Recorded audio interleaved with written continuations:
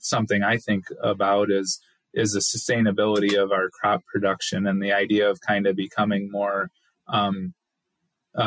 efficient and intensified on our best acres.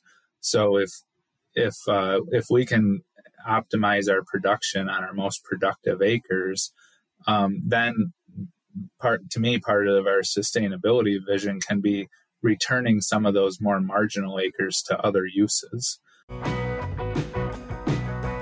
A whole new era of communication in the dairy industry is coming soon. Now you have the brightest minds of the global dairy industry right in your pocket. And what's best? You can listen to all of them while driving to a farm, traveling, or running errands. It's never been this good, and it's never been this simple.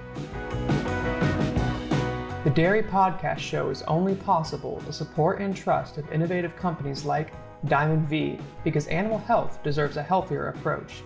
Excellent by Protecta, a novel product for the management of hypocalcemia. It's uncomplicated excellence. DSM and AB Vista. All right, welcome to this episode of the Dairy Podcast Show. My name is Gail Carpenter. I'm with Iowa State University Extension and Outreach, the state dairy specialist for the state of Iowa. And I'm joined today by Joe Lawrence from Cornell University. Joe serves as the Dairy Forage System Specialist with the Cornell Pro Dairy team. He has been involved in the Northeast dairy industry his entire life, growing up on a farm in northern New York and working as an extension educator and private sector crop advisor prior to his current role. His work has always had a strong focus on a whole farm approach to forage management by integrating the growing, harvesting, and storage of forage crops to assure these feeds meet the goals of the farm. Welcome to the podcast, Joe. Thank you. Good to be here. Why don't we go ahead and start with a little bit of discussion? I'm curious, we touched on it a little bit in your intro, but tell us how you got where you are today. Yeah. So I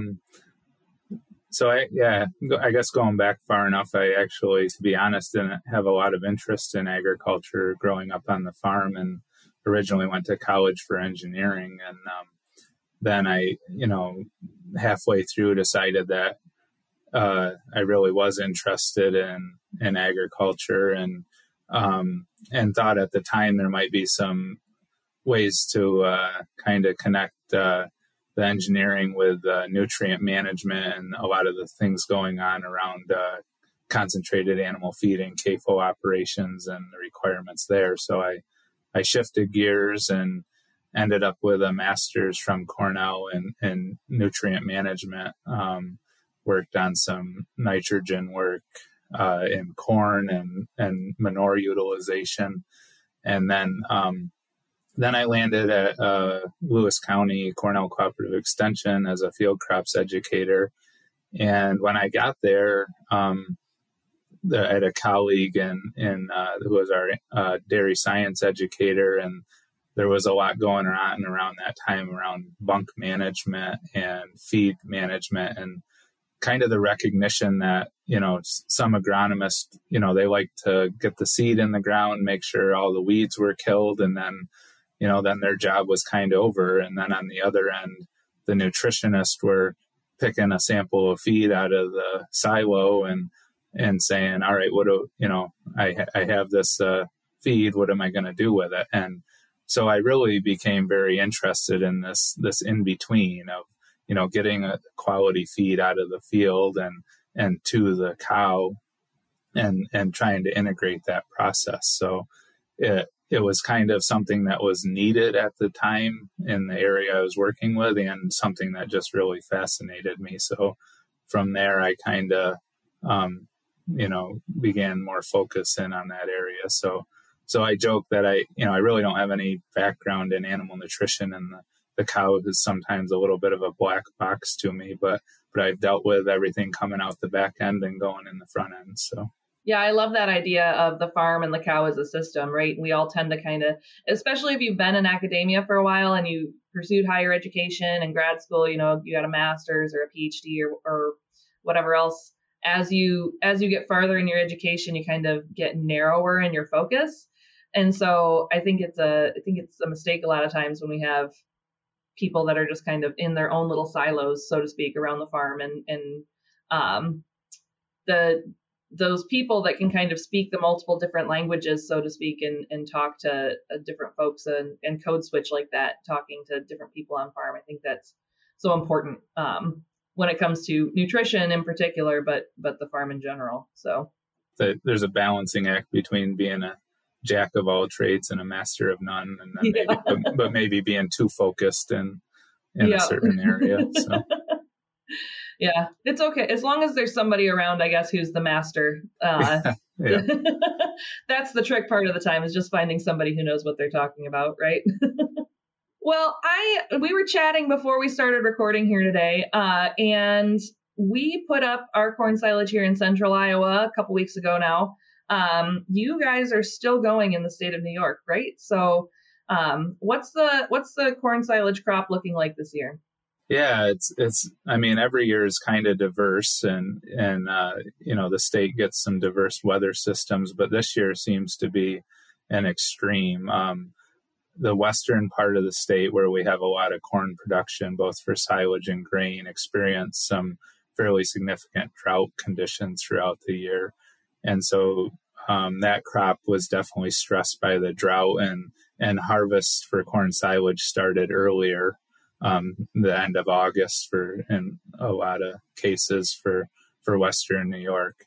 And we're actually seeing where we had some rain in August, so we had decent ear development. So overall yields are going to be lower because of the earlier season drought stress. And some corn really had drought even into August, but fortunately in other areas where there's a lot of production, we're at least looking at a crop that looks like it'll have decent quality, just yields will be down. We move east in the state. We had more north and east. We had a little more consistent rainfall, and that crop is just starting to come off now.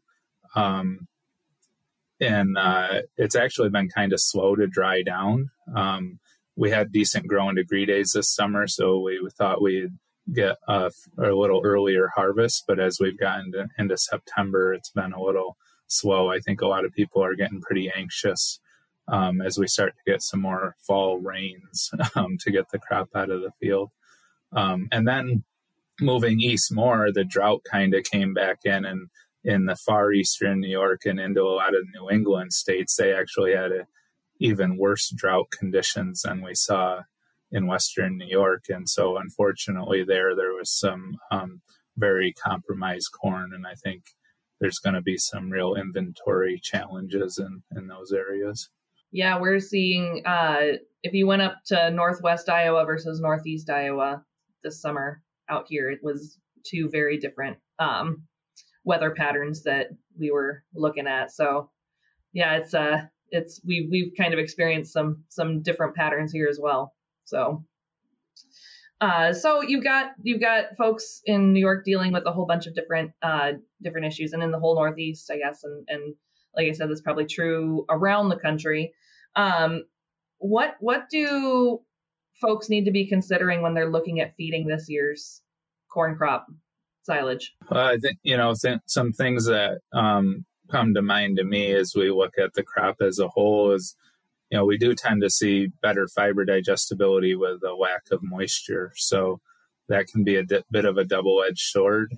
We have a potentially more digestible crop, but we also may have less of it because yields were compromised. So balancing that your inventory needs with the fact that what we generally consider a positive thing, that we can probably have a higher inclusion rate of this forage in the diet, is, I think, going to be a real balancing act for a lot of the area this year.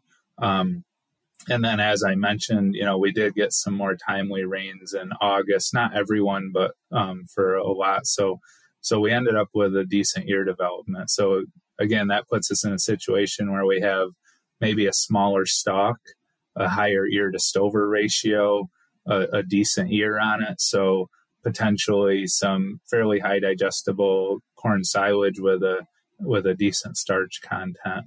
And that's something we actually like to talk a lot about, is kind of using that preliminary information. Hopefully you're going to let this crop cook out and not start feeding it till December or January.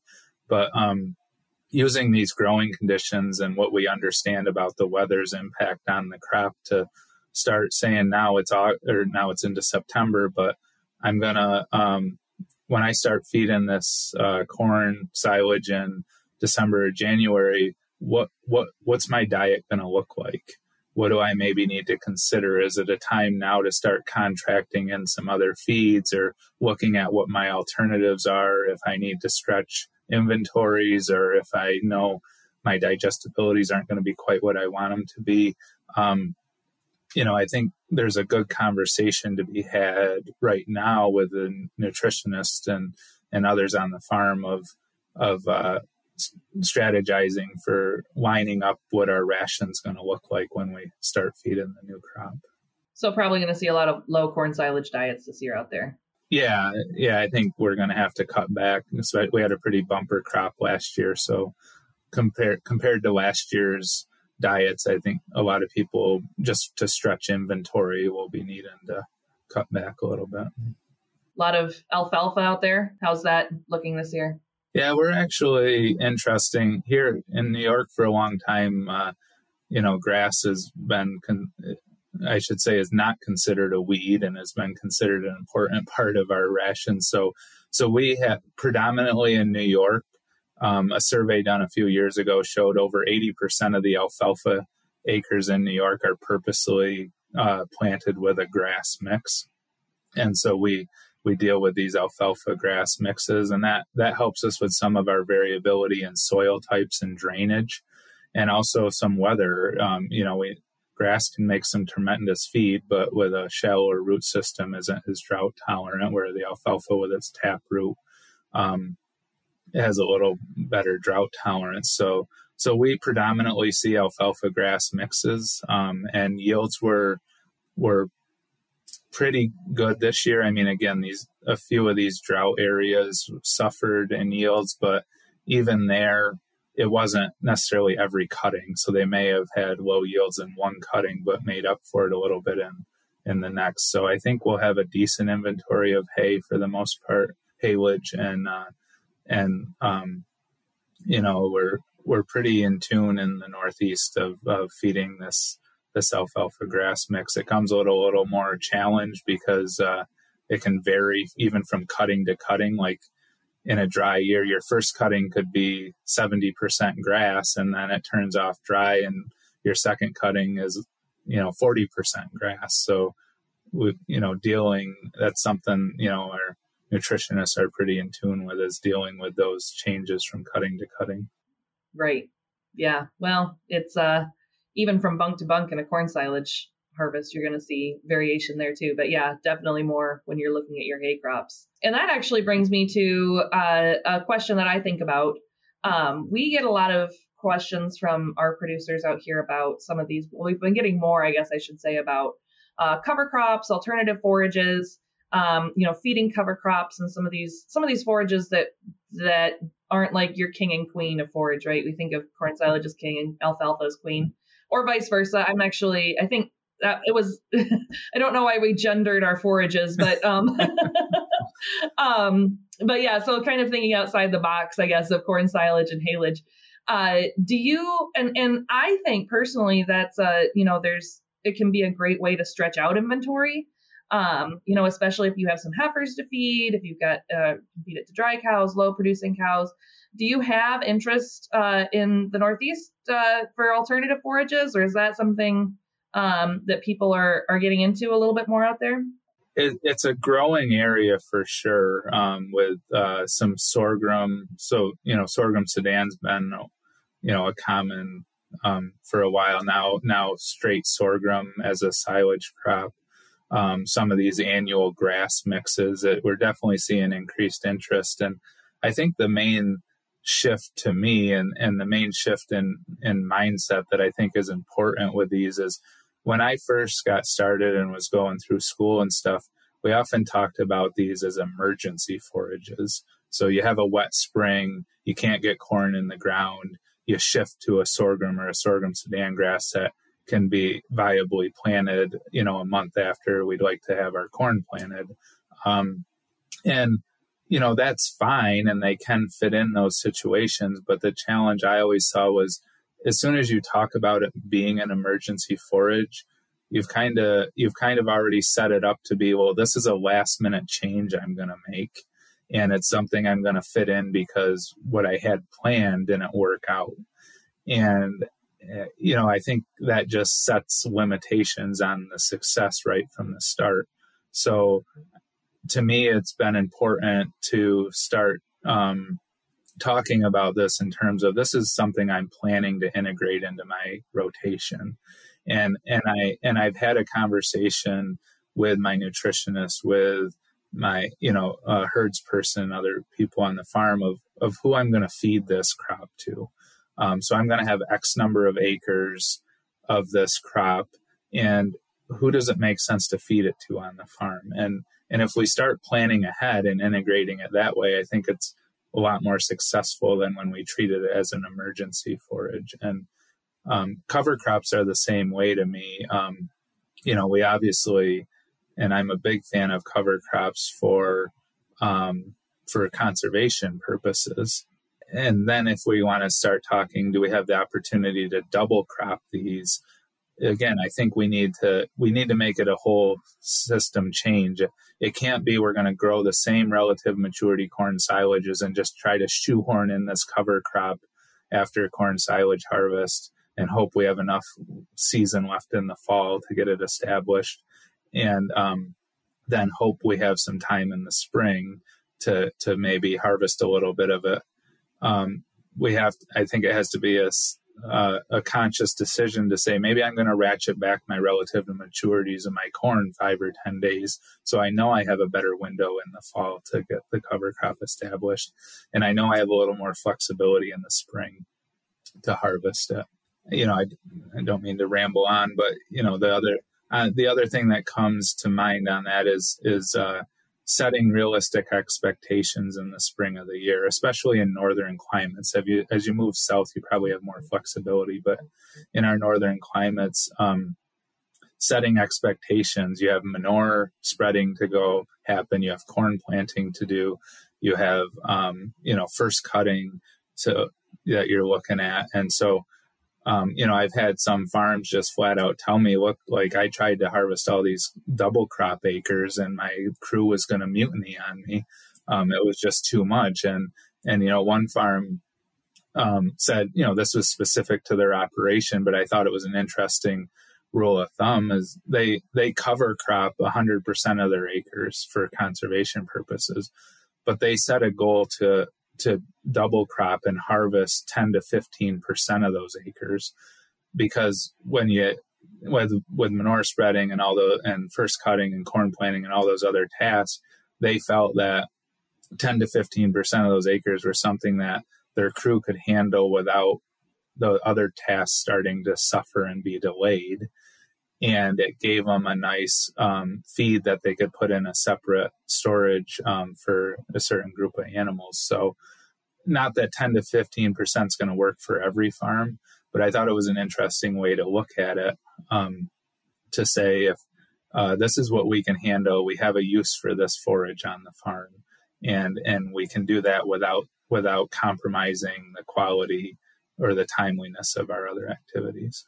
Yeah, so much of it comes down to people power, right? And not just what people physically can do, but, in this age where we have so many labor issues going on and it's hard to hang on to good people. And if you can't, you have to be realistic about what you think folks can handle. So I like that. I hadn't really heard of that, people doing that strategy before, but that's, I like that.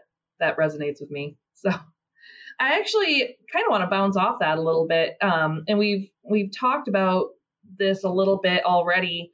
But something that I really, a drum I really beat is the importance of a whole team in communication and making sure that you're not staying in your silos, like I was saying earlier. So when you look at, and I know you kind of have that focus on the whole farm system as well. When you're looking at farms that you work with that kind of take that whole farm or that team approach, what really sets apart the farms that are able to thrive with a system like that and really just have that teamwork kind of nailed down? What's the secret sauce that you see with those folks? I think, I'd start with just taking time for routine meetings.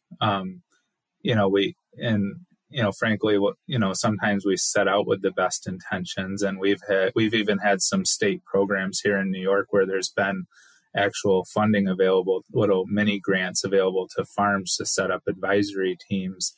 And they, oftentimes they start out with the best intentions, but people get busy. We all do, right? And then you end up having to cancel a monthly meeting because someone's schedule has something unexpected come up, and then that kind of snowballs from there sometimes. And it's hard to blame people for that. You see how busy schedules are, but I think one thing that really sets the successful ones apart is that ability to stick to that schedule and bring that group of both on-farm and outside valued, team members together on a regular basis to keep that line of communication open and not kind of let the habit slip over time.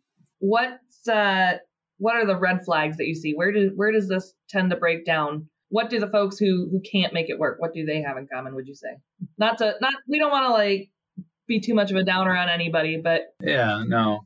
Well, I think, one thing is if you don't have a kind of someone that's willing to take a facilitator role and kind of hold people accountable on the team.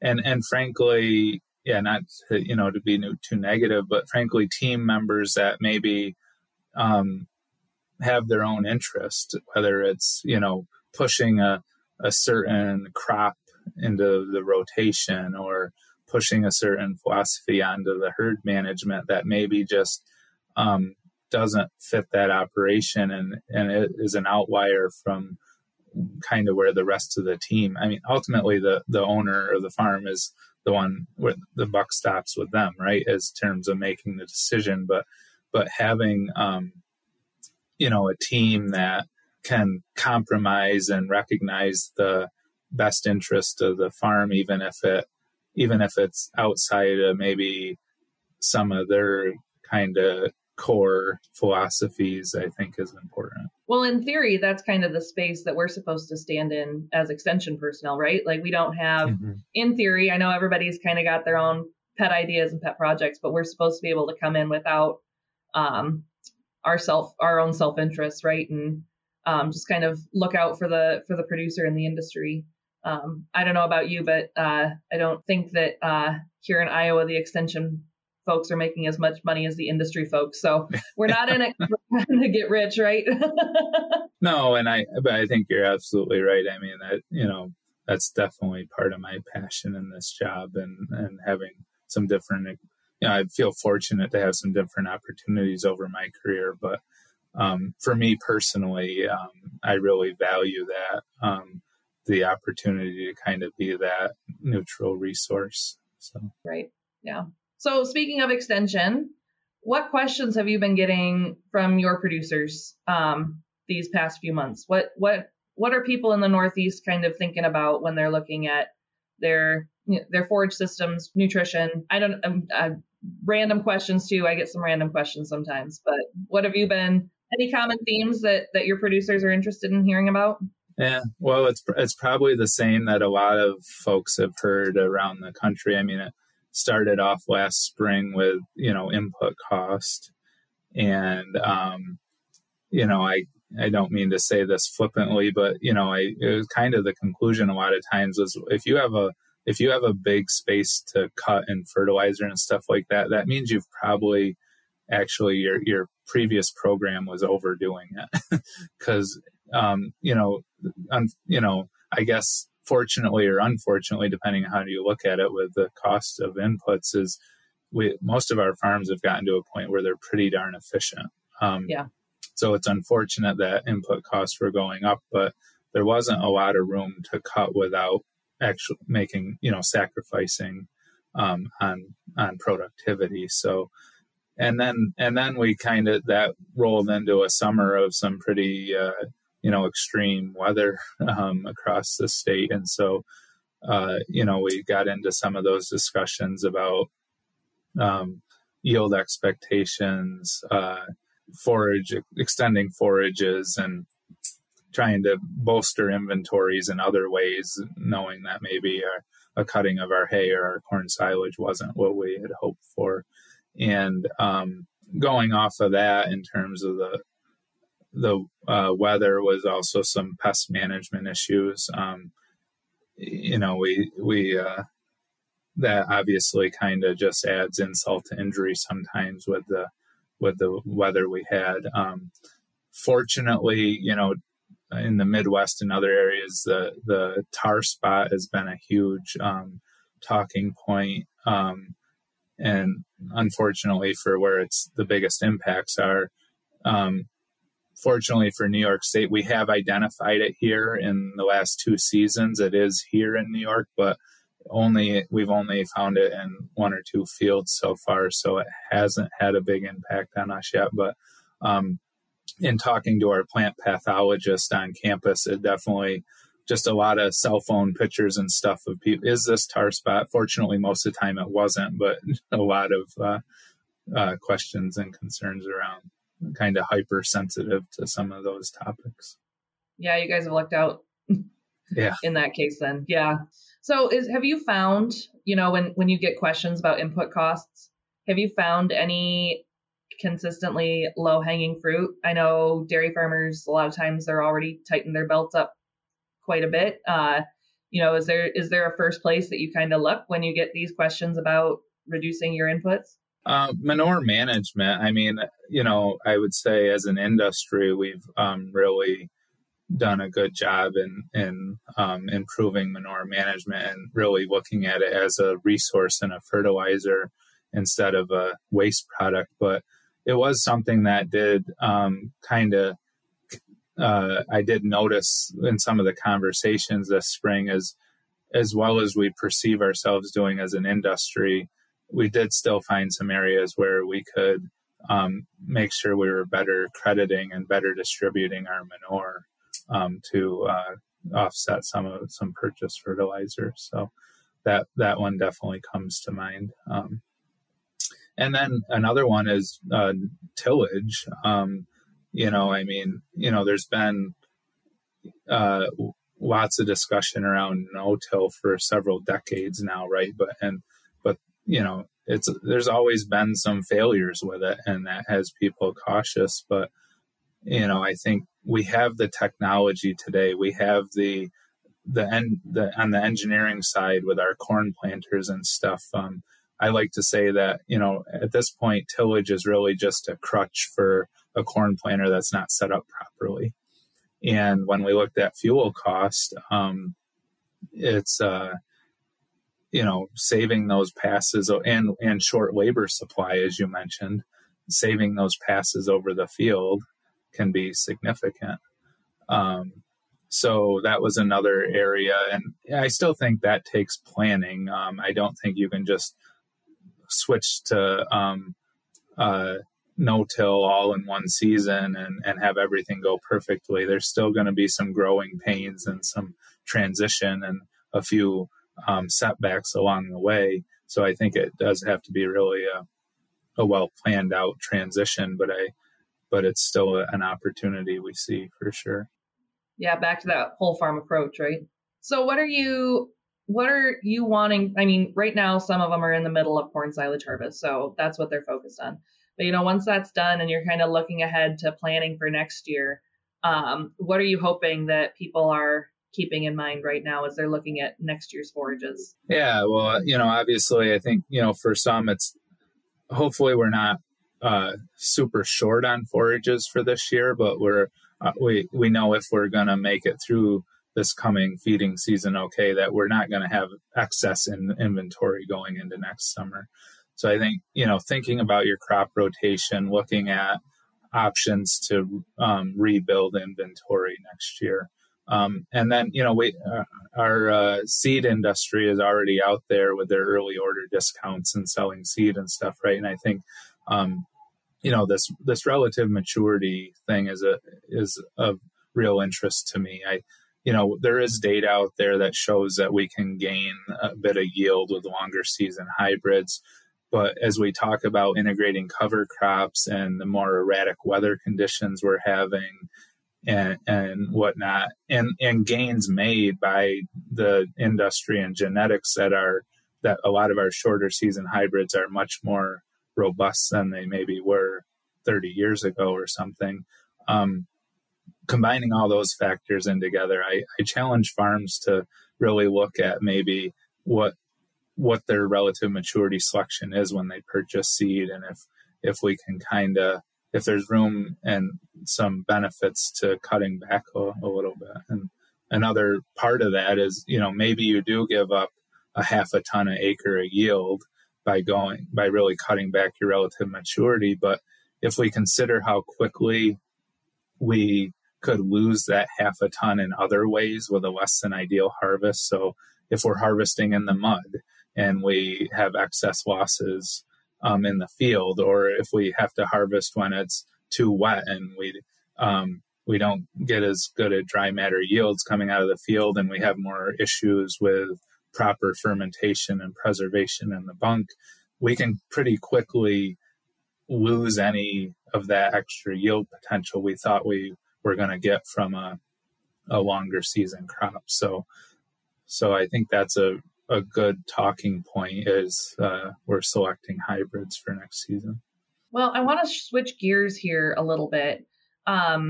You do a little bit of volunteer work in your community, and you've kind of gotten a little bit, so some of your side projects have gotten a little bit away from the forage side and focus more on land use and rural land use and some of that balance between agriculture and renewable energy. And I'd love to hear you talk about that a little bit more. Yeah, it is kind of a place where some volunteer work I got involved in my community overlapped with my professional career. And it's been really interesting. I mean, I'm a very big advocate of renewable energy and the need for that transition in our system. But we have, the predominant ones right now have been wind and solar. And where I happen to reside in the northern part of New York State, we have both going on. And we've had a really big push on solar recently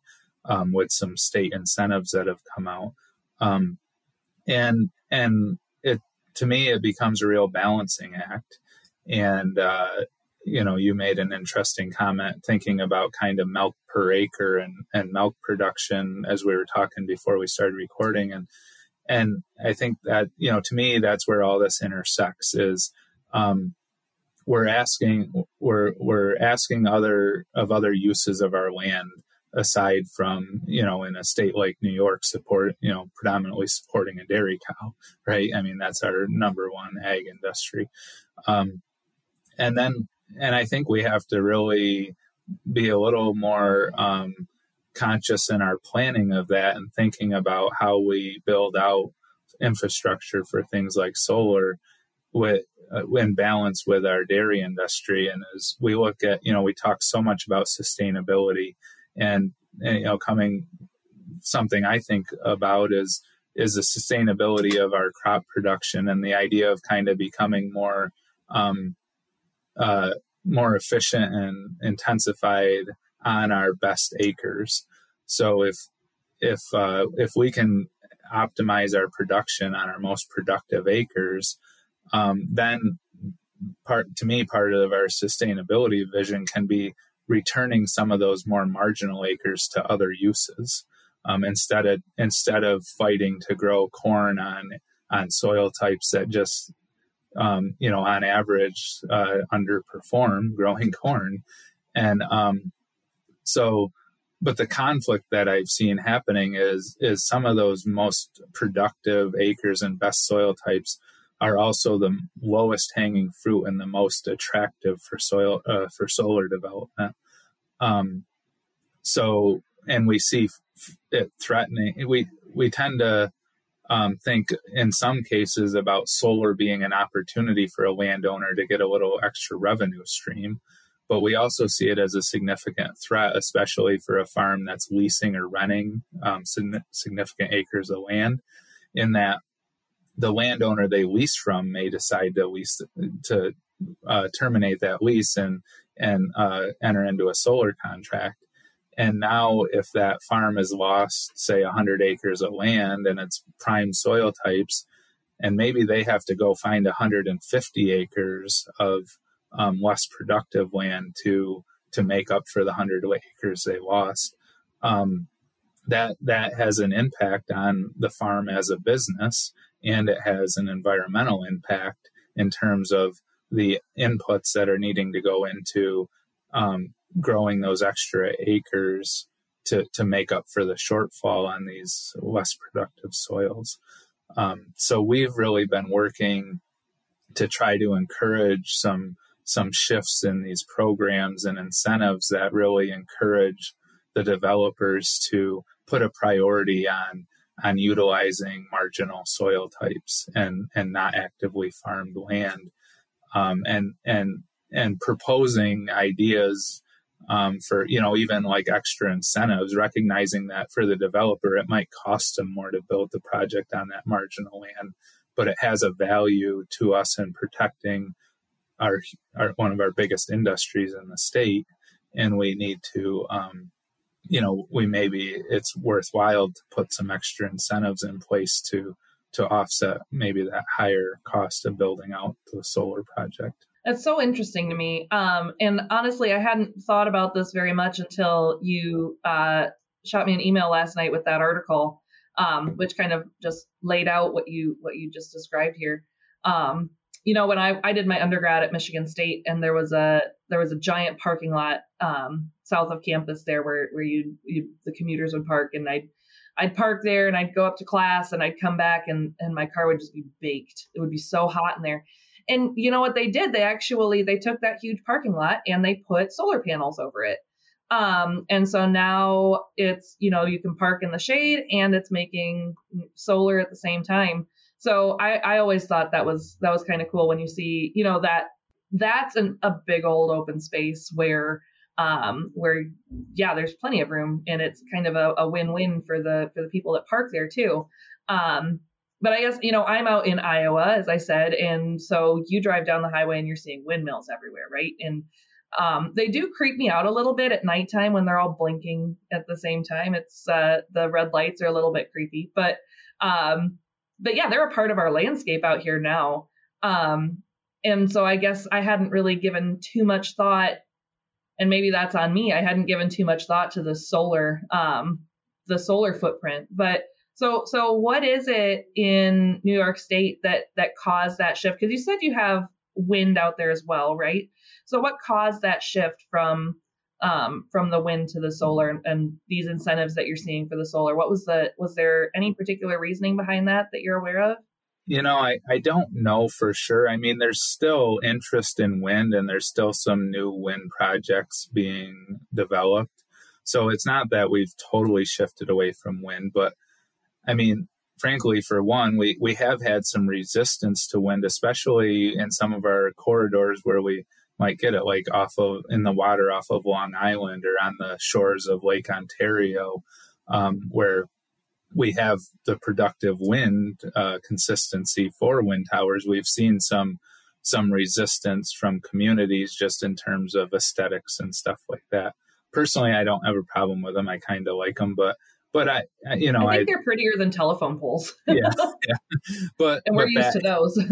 But there was some resistance there, and I think solar. I don't pretend to be an expert on it, but there's definitely been some advances in the technology that have made it more efficient. So even in a state in New York that has a lot of cloudy days, we can still be pretty efficient in developing it. And I just get the sense that maybe it doesn't have, because it can sit a little bit more into the landscape and not stand out like the wind towers that maybe just public perception is a little different on it. But yeah, I mean, I did a quick calculation for a wind farm here versus solar, and depending on what you read in the literature about solar, it could be anywhere from 4 to 7 acres needed to produce 1 megawatt.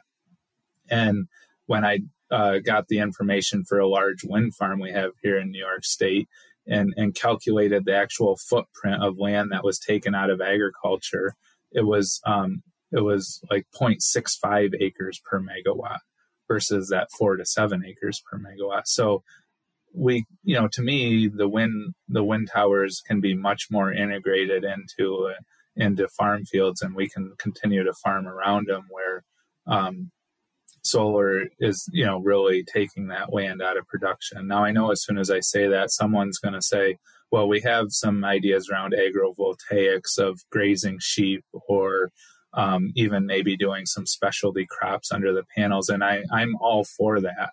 My challenge is just, can we scale that up? And is there a market for those sort of products? And, with the current carbon neutral goals for New York State and their goals for what solar will contribute to that, we're talking it could be 40,000+ acres of land being put into solar to meet those goals. And that's a lot of land, especially when our prime target is some of our best ag land, right?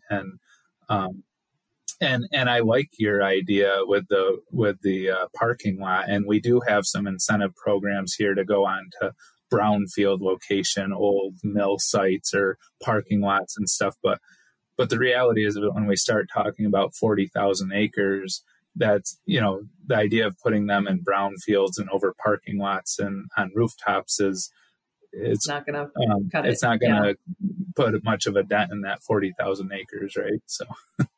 What really intrigues me about this topic is that I kind of have this pet passion of mine, is that whenever we're talking about sustainability issues, like there's always give and take, but things are always presented as an easy fix, even though they very rarely are an easy fix.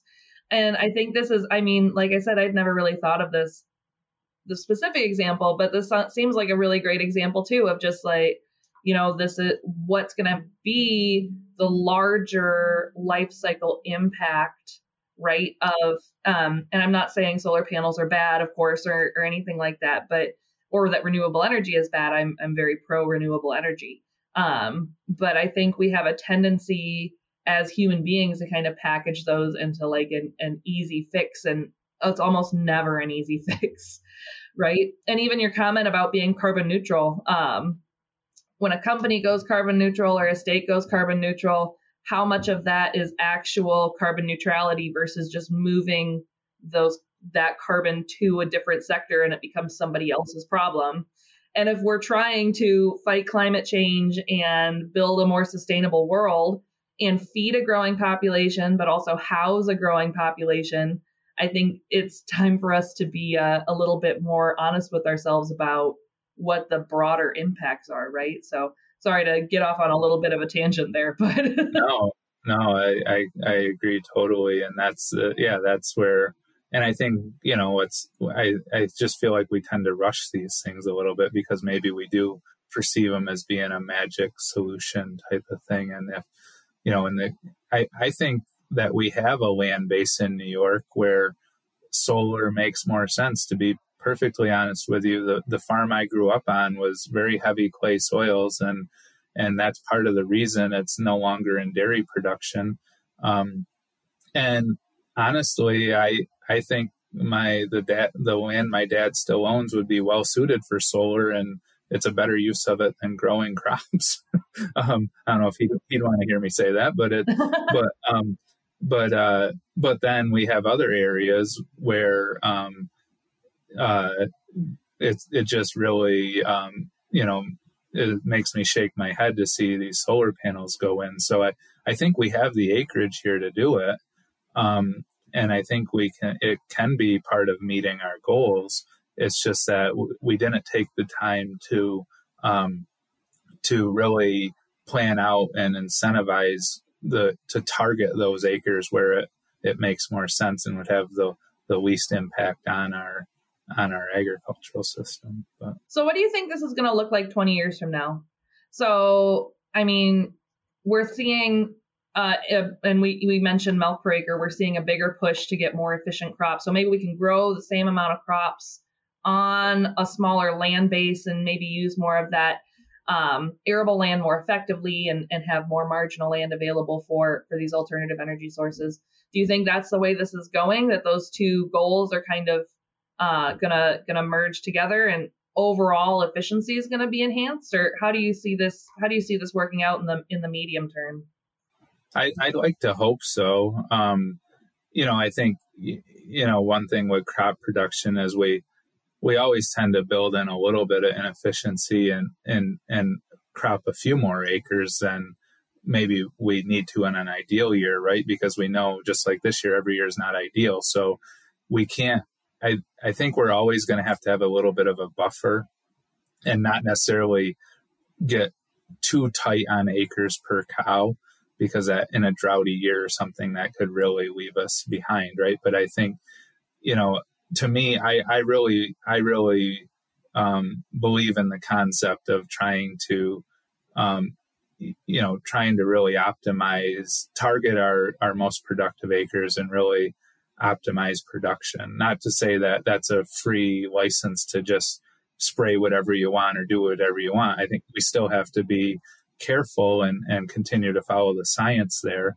But I really value that. And I do think in places like New York and some of the diversity in soils we have, that with a little bit of planning, we can continue to improve that efficiency and sustainability in terms of producing forages on our best ground for our cows, and that there is room for some of this more marginal land to be used in other ways. So what I'm hearing you say is that there's opportunity for more communication and better teamwork on the farm level and also at the state level. So it seems like that's maybe been, we've kind of gone in a couple different directions, but maybe that's been the theme that's the thread line that's come the way through, that communication, teamwork, planning. Yeah, not to joke, but we know certainly that farmers will get very concerned about certain policies that come down through that have a direct impact on them. But then I feel like there's and those get a lot of media, get a lot of attention. Different groups get involved, right? And that's all good stuff in trying to balance out the system. But then sometimes some of these topics, I think they don't raise the radar of agriculture quite as quickly, because on the surface, they maybe don't seem like they'll have as big of an impact. And that actually, kind of creates a snowball effect, because then the policymakers don't hear the feedback from agriculture as quickly on the topic, because it takes a little longer to realize that it's, the impact it might have. It's time for Famous 3. Well, we've been chatting for a while now. Is there anything else? We have 3 questions that we ask at the end of every podcast. And I know you said you've listened to a couple of our podcasts already, so you probably thought about these in advance. It's not going to be a surprise to you. But the first question is, what is your favorite dairy-related book or resource? Yeah, I did. I in the last 12 hours here, I tried to think a little bit about, I'll be perfectly honest. I've just never been one to sit down and read a lot of stuff that I didn't necessarily have to, just the way I am. And so not to say this just because of this format, but I've really come to value podcast, and partially because I do spend a fair amount of time crisscrossing New York State in a car, so they're very convenient for that.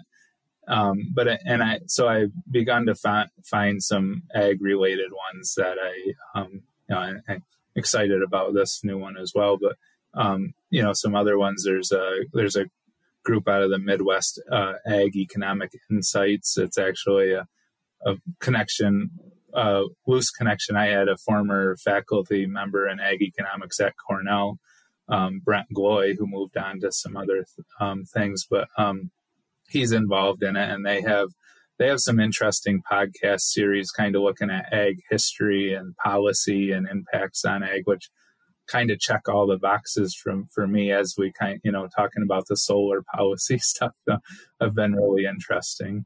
And then, there's a couple university extension podcasts, one out of Minnesota that I enjoy. And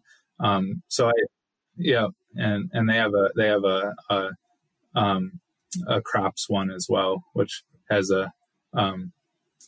now I'm going to draw a blank on the name, but there's a crops related one they've had. And so I've started utilizing those more, and both because it works in the car and versus sitting down at night with a book or a magazine, and there's some really good content there. Yeah, it's a great way to kind of take advantage some of that windshield time. It's keep current and keep fresh. Yeah, the Gopher Coffee Shop, that's the crops one. Oh, okay, gotcha. I'm not as familiar with that one, so I have to check it out. But Moo's Room is one of my favorites. So I don't know if I'm supposed to promote other podcasts on this podcast, but Brad Hines does a really good job with that one. So, and then our next question is going to be, what is your favorite book or resource outside of agriculture? And it doesn't have to be a book either if you're not a reader. Well, yeah. So, yeah, books on tape, or now books on, your cell phone are handy in the car too. Yeah. I would, so back to, kind of, I guess, my personality or whatever. And I like the news, and I think it's valuable to stay up to date. Even if you don't, look at what's going on in the world now and how that's affecting agriculture. So I value staying up to date, and I found, I like some quick podcast. NPR has one called Up First. It's every morning. It's just a short 15 minutes, kind of gives you the top stories for the day and stuff like that. I did think of one book that I didn't read, I listened to recently, and it's actually a few years old, but it was called Thank You for Being Late by Thomas Friedman. And it was about, it wasn't ag related, but it was about kind of technology and disruptors in the world, and how things are changing at a pretty rapid pace, and how, that impacts each of us and on an individual level and businesses. And so I found that to be a really fascinating and thought-provoking book. I'll have to add that to my Goodreads. So our last question is, in your opinion, what sets successful dairy professionals apart from those that are not? Well, I think I tie that back into a few of our talking points today, and even what I just mentioned about staying current on the news. We're in a system where everything has the potential to affect everything else. And, it can be very easy to get tied into your day-to-day, whether you're running a farm or in agribusiness or in academia, can be very easy to get so focused on your day-to-day that you lose sight of some things going on around you that are could really have an impact on your business or your work. So I see that as a big thing, whether it's staying current on the news, or picking up a book that that might kind of this theme of what are disruptors in our industry or in the global economy and stuff. And these startup companies kind of pride themselves in being disruptors, right? And yeah. So to me, that's I think where I see people paying attention to that stuff and strategizing to set their business up for future success versus getting lost in the day-to-day makes a big difference. I like that. So where can folks find more resources that you have, or where can they find you online? Yeah, I don't do a lot with social media. Maybe I should start more, but it's overrated. Yeah, our Pro Dairy program at Cornell. So we're an extension and applied research program that's kind of affiliated with the Department of Animal Science at the university, and we have a web page if you just Google Pro Dairy Cornell, it'll come up, and that's where we try to archive all the resources from our team. So I have a number of extension-related articles and some recorded webinars and stuff there on my focus area. And our team kind of, is a statewide team that covers some of the traditional extension. We have a couple of folks, myself included, working more on the cropping side. We have agricultural engineers, a veterinarian, a dairy educator, farm business management. So we, we're in New York, but I think our materials are pretty applicable. And so check out our website there. Yeah, I use extension documents from all over the country. I think there's a lot of, we talk about this a lot on our team, extension's not really statewide anymore. There's state boundaries don't mean very much in a world where you can have webinars and podcasts and the internet. So yeah, the only limitation on the crop side is just common growing environments. Yeah, that's for sure. Yeah. Well, I really appreciate this conversation that we had. Thank you so much for joining us, and we'll hope to talk to you again sometime. Yeah, thank you very much. It was fun. Yeah, thank you.